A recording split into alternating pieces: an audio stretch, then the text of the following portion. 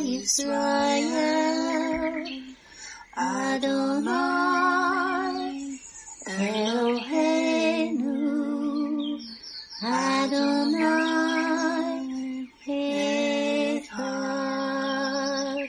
Baruch Shem Kevod, Malkuto, Leolam Va'ed. Hear, O Israel, the Lord is our God, the Lord is one. Blessed be the name of the glory of his kingdom forever and ever. Amen. Good morning, Mishpachah. Welcome to the Daily Audio Torah. I'm Laura Densmore, your host, and I'm so glad you're joining in with me today. Shabbat Shalom. It is prophesied in the book of Amos that in the last days there would be a famine in the land. Not a famine for food, but a famine for the word of God, as it is written in Amos 8:11 and 12. Behold, the days come, says the Lord God, that I will send a famine in the land, not a famine of bread, nor a thirst for water, but of hearing the words of the Lord.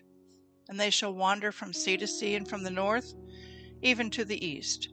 They shall run to and fro to seek the word of the Lord, and shall not find it. Even in the days of Joseph, there were 7 years of plenty, followed by 7 years of famine. He had stored up grain for the 7 years of famine. The Daily Audio Torah is your storehouse where you can get grain. It is 20 minutes every day of pure scripture flowing out, living manna to feed your spirit. Now let's continue our journey through the entire Bible in 1 year. This week we are reading from the Israel Bible for the Hebrew Scriptures and from the New Living Translation for the Brit Hadashah. Today we finish up the Torah portion, Ekev, and it means on the heel of.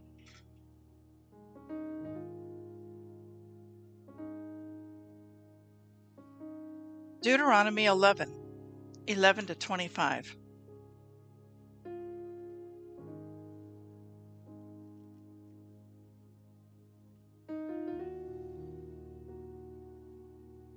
But the land you are about to cross into and possess, a land of hills and valleys, soaks up its water from the rains of heaven. It is a land which Hashem your God looks after, on which Hashem your God always keeps his eye, from year's beginning to year's end. If, then, you obey the commandments that I enjoin upon you this day, loving Hashem your God and serving him with all your heart and soul, I will grant the rain for your land in season, the early rain and the late. You shall gather in your new grain and wine and oil. I will also provide grass in the fields for your cattle, and thus you shall eat your fill. Take care not to be lured away to serve other gods and bow to them.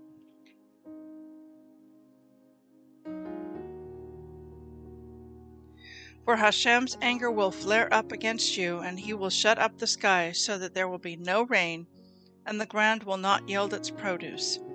And you will soon perish from the good land that Hashem is assigning to you. Therefore, impress these words upon your very heart. Bind them as a sign on your hand, and let them serve as a symbol on your forehead. And teach them to your children, reciting them when you stay at home and when you are away, when you lie down and when you get up. And inscribe them on the doorposts of your house and on your gates, to the end that you and your children may endure in the land that Hashem swore to your fathers to sign to them, as long as there is a heaven over the earth. If then you faithfully keep all this instruction that I command you, loving Hashem your God, walking in all his ways, and holding fast to him, Hashem will dislodge before you all these nations. You will dispossess nations greater and more numerous than you. Every spot on which your foot treads shall be yours. Your territory shall extend from the wilderness to the Lebanon, and from the river, the Euphrates, to the western sea. No man shall stand up to you. Hashem your God will put the dread and fear of you over the whole land in which you set foot, as he promised you.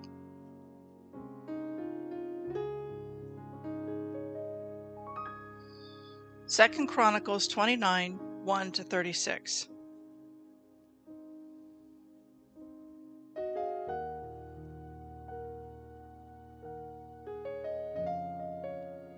Hezekiah became king at the age of 25, and he reigned 29 years in Jerusalem.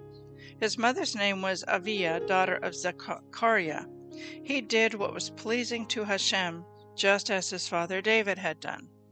He, in the 4th month of the 1st year of his reign, opened the doors of the house of Hashem and repaired them. He summoned the Kohanim and the Leviim and assembled them in the east square. He said to them, "Listen to me, Leviim, sanctify yourselves, and sanctify the house of God of your fathers, and take the abhorrent things out of the holy place. For our fathers trespassed, and did what displeased Hashem our God. They forsook him, and turned their faces away from the dwelling place of Hashem, turning their backs on it. They also shut the doors of the porch, and put out the lights. They did not offer incense and did not make burnt offerings in the holy place to the God of Israel. The wrath of Hashem was upon Yehudah and Jerusalem. He made them an object of horror, amazement, and hissing, as you see with your own eyes. Our fathers died by the sword, and our sons and daughters and wives are in captivity on account of this. Now I wish to make a covenant with the God of Israel, so that his rage may be withdrawn from us. Now, my sons, do not be slack, for Hashem chose you to attend upon him, to serve him, to be his ministers, and to make offerings to him." So the Leviim set to Mahath, son of Amasai, and Joel, son of Azariah, of the sons of Kehat, and of the sons of Merari, Kish, son of Abdi, and Azariah, son of Jehalel, and the Gershonites, Joah, son of Zimmah, and Eden, son of Joah, and of the sons of Elizaphan, Shimri and Jeiel, and of the sons of Asaph, Zechariah and Mattaniah, and of the sons of Haman, Jechiel and Shimei, and of the sons of Jeduthun, Shemaiah and Uzziel. And gathering their brothers, they sanctified themselves and came, by a command of the king concerning Hashem's ordinances, to purify the house of Hashem. The Kohanim went into the house of Hashem to purify it, and brought all the unclean things they found in the temple of Hashem out into the court of the house of Hashem. There the Leviim received them to take them outside to Wadi Kidron. They began the sanctification on the 1st day of the 1st month. On the 8th day of the month they reached the porch of Hashem. They sanctified the house of Hashem for 8 days, and on the 16th day of the 1st month they finished. Then they went into the palace of King Hezekiah and said, "We have purified the whole house of Hashem, and the altar of burnt offering and all its utensils, and the table of the bread of display and all its utensils. And all the utensils that King Achaz had befouled during his reign, when he trespassed, we have made ready and sanctified. They are standing in front of the altar of Hashem." King Hezekiah rose early, gathered the officers of the city, and went up to the house of Hashem. They brought 7 bulls and 7 rams and 7 lambs and 7 he-goats, as a sin offering for the kingdom and for the sanctuary and for Yehudah. He ordered the Aaronite Kohanim to offer them on the altar of Hashem. The cattle were slaughtered, and the Kohanim received the blood and dashed it against the altar. The rams were slaughtered, and the blood was dashed against the altar. The lambs were slaughtered, and the blood was dashed against the altar. The he-goats for the sin offering were presented to the king and the congregation, who laid their hands upon them. The Kohanim slaughtered them and performed the purgation rite with the blood against the altar to expiate for all Israel. For the king had designated the burnt offering and the sin offering to be for all Israel. He stationed the Leviim in the house of Hashem with cymbals and harps and lyres, as David and Gad the king's seer and Nathan the Navi had ordained. For the ordinance was by Hashem through his Nevi'im. When the Leviim were in place with the instruments of David, and the Kohanim with their trumpets, Hezekiah gave the order to offer the burnt offering on the altar. When the burnt offering began, the song of Hashem and the trumpets began also, together with the instruments of King David of Israel. All the congregation prostrated themselves, the song was sung, and the trumpets were blown. All this until the end of the burnt offering. When the offering was finished, the king and all who were with him knelt and prostrated themselves.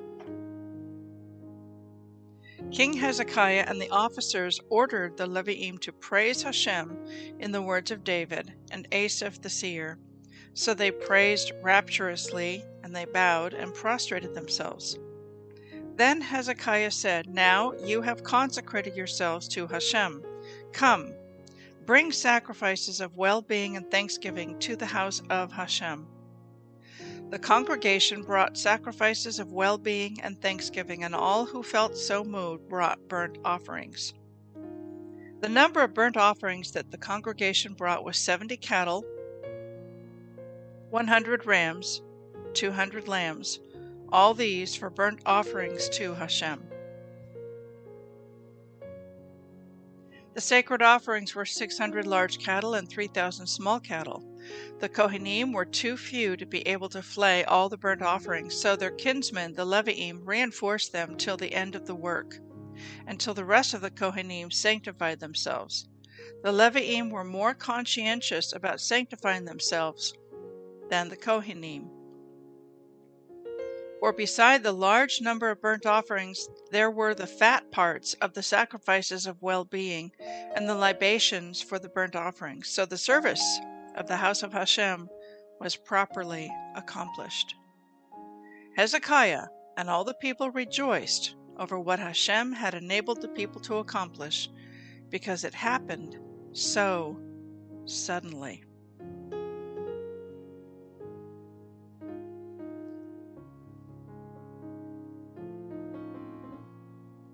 Romans 14, 1-23.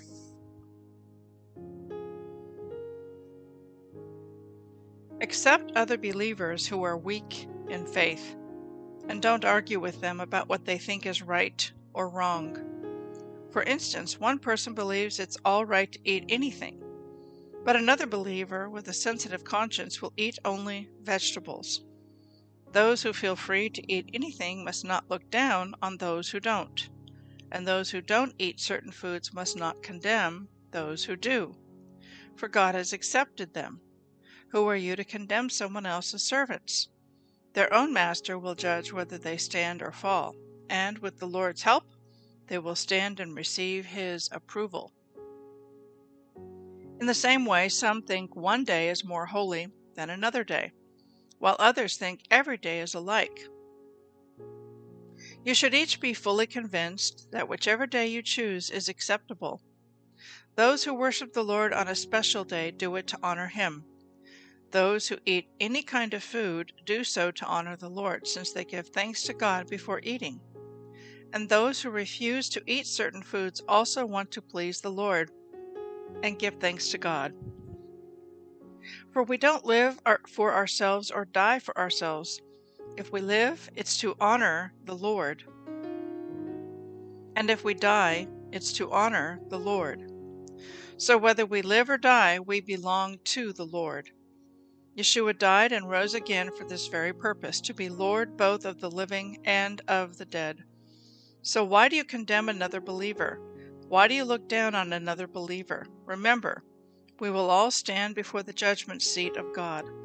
For the scriptures say, "As surely as I live, says the Lord, every knee will bend to me, and every tongue will declare allegiance to Yahweh."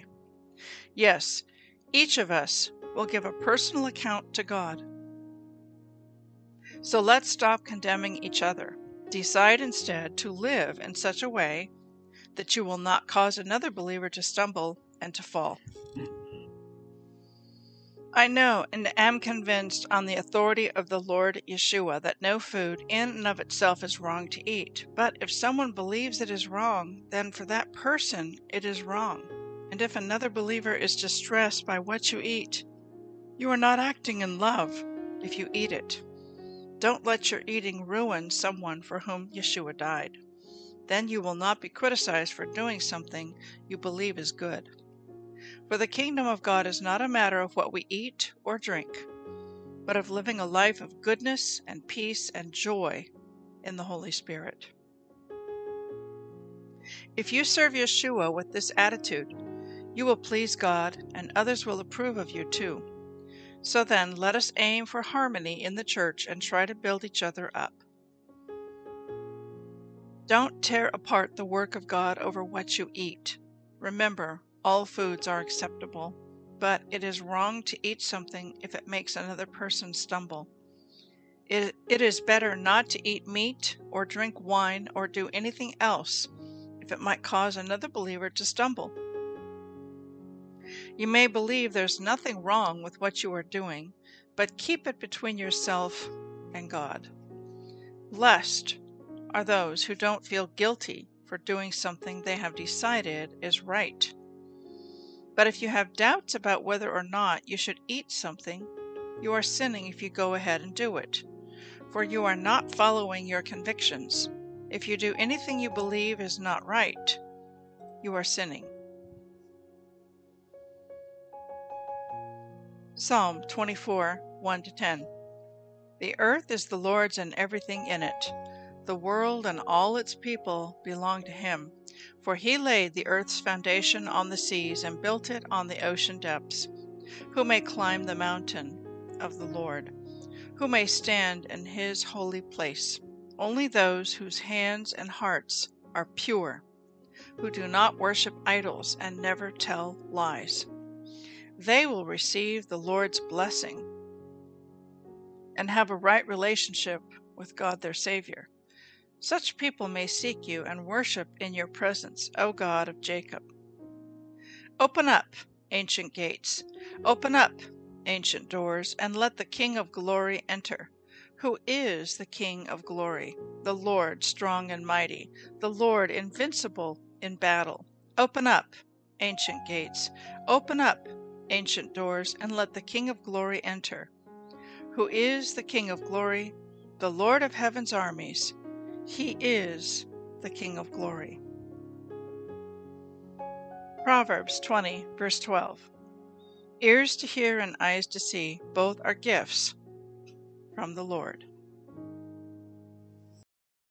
I'd like to speak to you today from our Torah portion from Deuteronomy 11, and then we're going to jump into 2 Chronicles 29. I want to begin with verse 12, where it is written, "It is a land which Hashem your God looks after, on which Hashem your God always keeps his eye from year's beginning to year's end." So in the previous two verses, there's a contrast between what it's like to live in Egypt and what it's like to live in the Promised Land. And in Egypt, they would plow and make ditches and do irrigation so that their food and their crops would grow. But in the Promised Land, it says in verse 11, the land you're about to cross into and possess is a land of hills and valleys and soaks up water from the rains of heaven. In other words, when you're going to grow your crops, you're going to have to absolutely depend upon and trust in the God of Israel to send the rain. So it's not by your own doing with irrigation and ditches and man-made contraptions, but it's trusting the Lord to send the rain. And verse 12, the Israel Bible commentary to this verse reads as follows. This is the only time the Bible tells us how Hashem spends his time. From the beginning of the year until the end, it says the creator of the universe focuses his eyes and attention on Israel. If we combine this idea with that mentioned in verse 22, instructing us to walk in Hashem's ways and hold fast to him, we must likewise keep our eyes focused on Eretz Israel, from year's beginning to year's end. This verse inspired Rabbi Tuli Weiss to start Israel 365, which enables hundreds of thousands of people all over the world to connect with Israel each and every day of the year. Continuing on in this very same chapter, there are some really famous verses that are often spoken on the Sabbath in Messianic congregations all over the world, but there's a connection that I want to bring out to you. So in verse 18, it says, "Therefore impress these words upon your very heart. Bind them as a sign on your hand, and let them serve as a symbol on your forehead. Teach them to your children diligently, reciting them when you stay at home and when you are away, when you lie down and when you go up, and inscribe them on the doorposts of your house and on your gates, to the end that you and your children may endure in the land that Hashem swore to your fathers to assign to them, as long as there is a heaven and an earth." So now we have an if-then statement that follows. And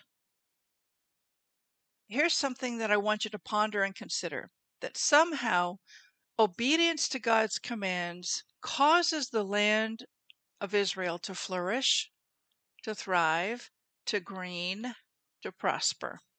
But disobedience to God's commands in the land causes the land to dry up, to wither, and the inhabitants get vomited out. They get sent out into exile. That there is somehow a connection between keeping God's commands and the land, that the land prospers when we do that, when the Jewish people do that, and the land languishes away when people, the inhabitants, do not keep his word. So, verse 22, "If then you faithfully keep all this instruction that I command you, loving Hashem your God, walking in all his ways and holding fast to him," here's the then statement. Then, verse 23, "Hashem will dislodge before you all these nations. You will dispossess nations greater and more numerous than you." Verse 24, "Every spot on which your foot treads shall be yours. Your territory shall extend from the wilderness to the Lebanon, and from the river, the Euphrates, to the western sea." So he's saying, when you keep my commands, you're going to possess the land, and it's going to prosper. It's going to be greened up. Now we can actually see this prophecy unfolding in a very major way right now. There's a YouTube video that I want to highly recommend to you to go and watch. And if you go to YouTube and you search for Nations 9th of Av and find that channel, Nations 9th of Av, there is a video. It's called An Exciting Night with Jeremy Gimpel. An Exciting Evening with Rabbi Jeremy Gimpel. If you type that into the search box on YouTube, An Exciting Evening with Rabbi Jeremy Gimpel, you will find it. And he tells a riveting, fascinating story of how he and his wife and children, and then his dear friend Ari Abramovitz, came to live on a mountain, a desolate mountain in the Judean wilderness. And they sold their house. They put everything they owned into this to develop this mountain. And when they got there, it was just thorns and weeds and rocks and desert soil. But it's the very place where David wrote the Psalms, was in the Judean wilderness. This is the place where the Psalms were birthed and where they were created. And so they started with next to nothing. And they had a vision the Aragut farm, and they've built a house of prayer made out of the very stones of the Judean wilderness up on this mountain. And there were many, many, many obstacles. It was not easy. It was a very difficult, challenging task. 3 nations came against them, the Netherlands, Germany, and one other, Denmark, I think, and took them to the Supreme Court of Israel to defy them, to say, no, you can't build on this mountain. And so they had a lot of pushback. It's an incredible story. And he tells about how the initial settlers who came to Israel at the end of World War II, a lot of them were atheists. They were secular, and they had no connection to the God of Israel at all, and they began to settle the land. But now, many, many more of the Jewish people are turning to the God of Israel, and they are developing the land, growing crops, planting, building, constructing, raising goats and sheep and all of that. And they're doing it as unto the God of Israel.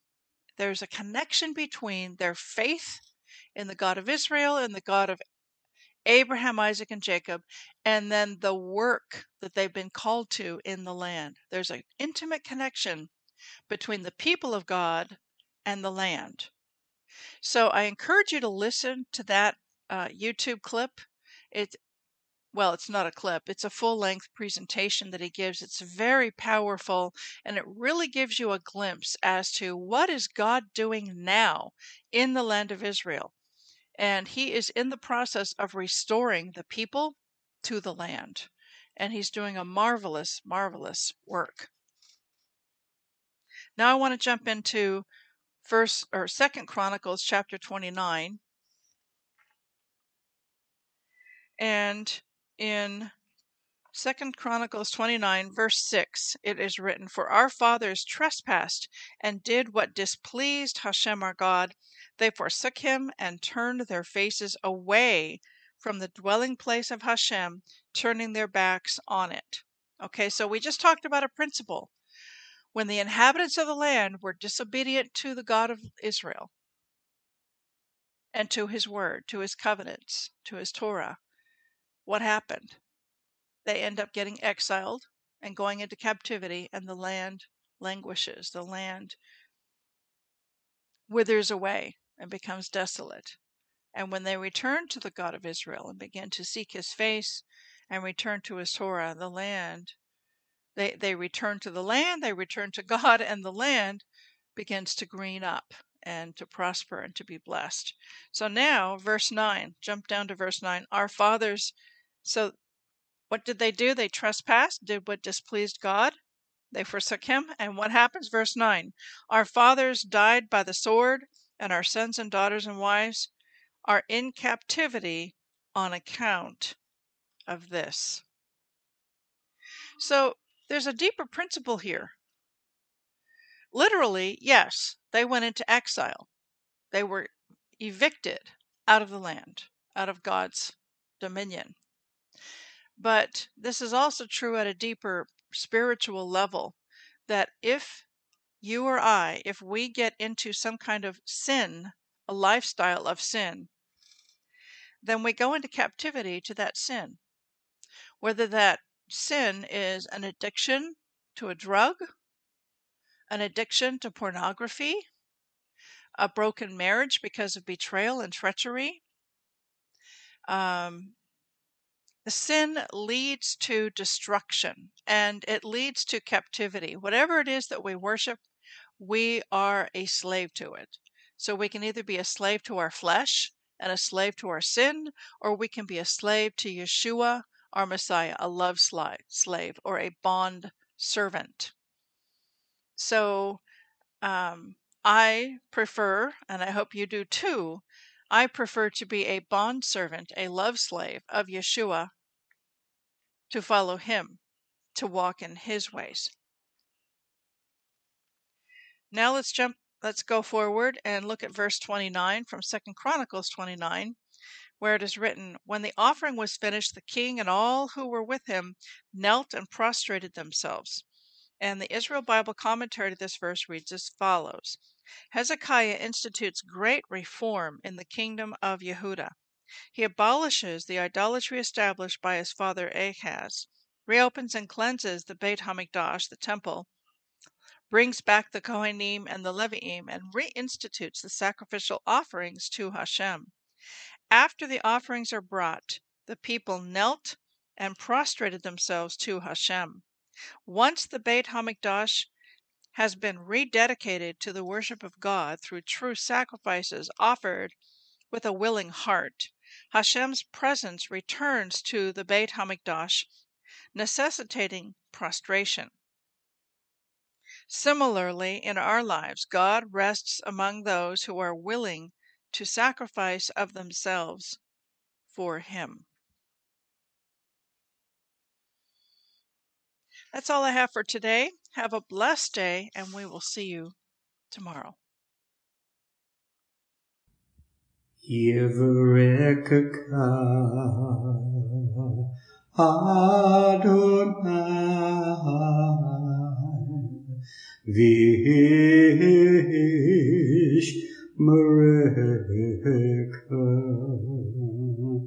Yair Adonai Panavilaka Vikuneka Isa Adonai Panav Ileka Vayasem Leka Leka Shalom.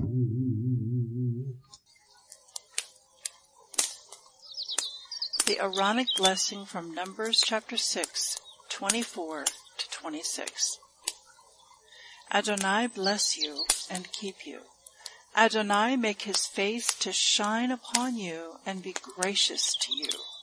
Adonai lift up his countenance upon you and give you peace.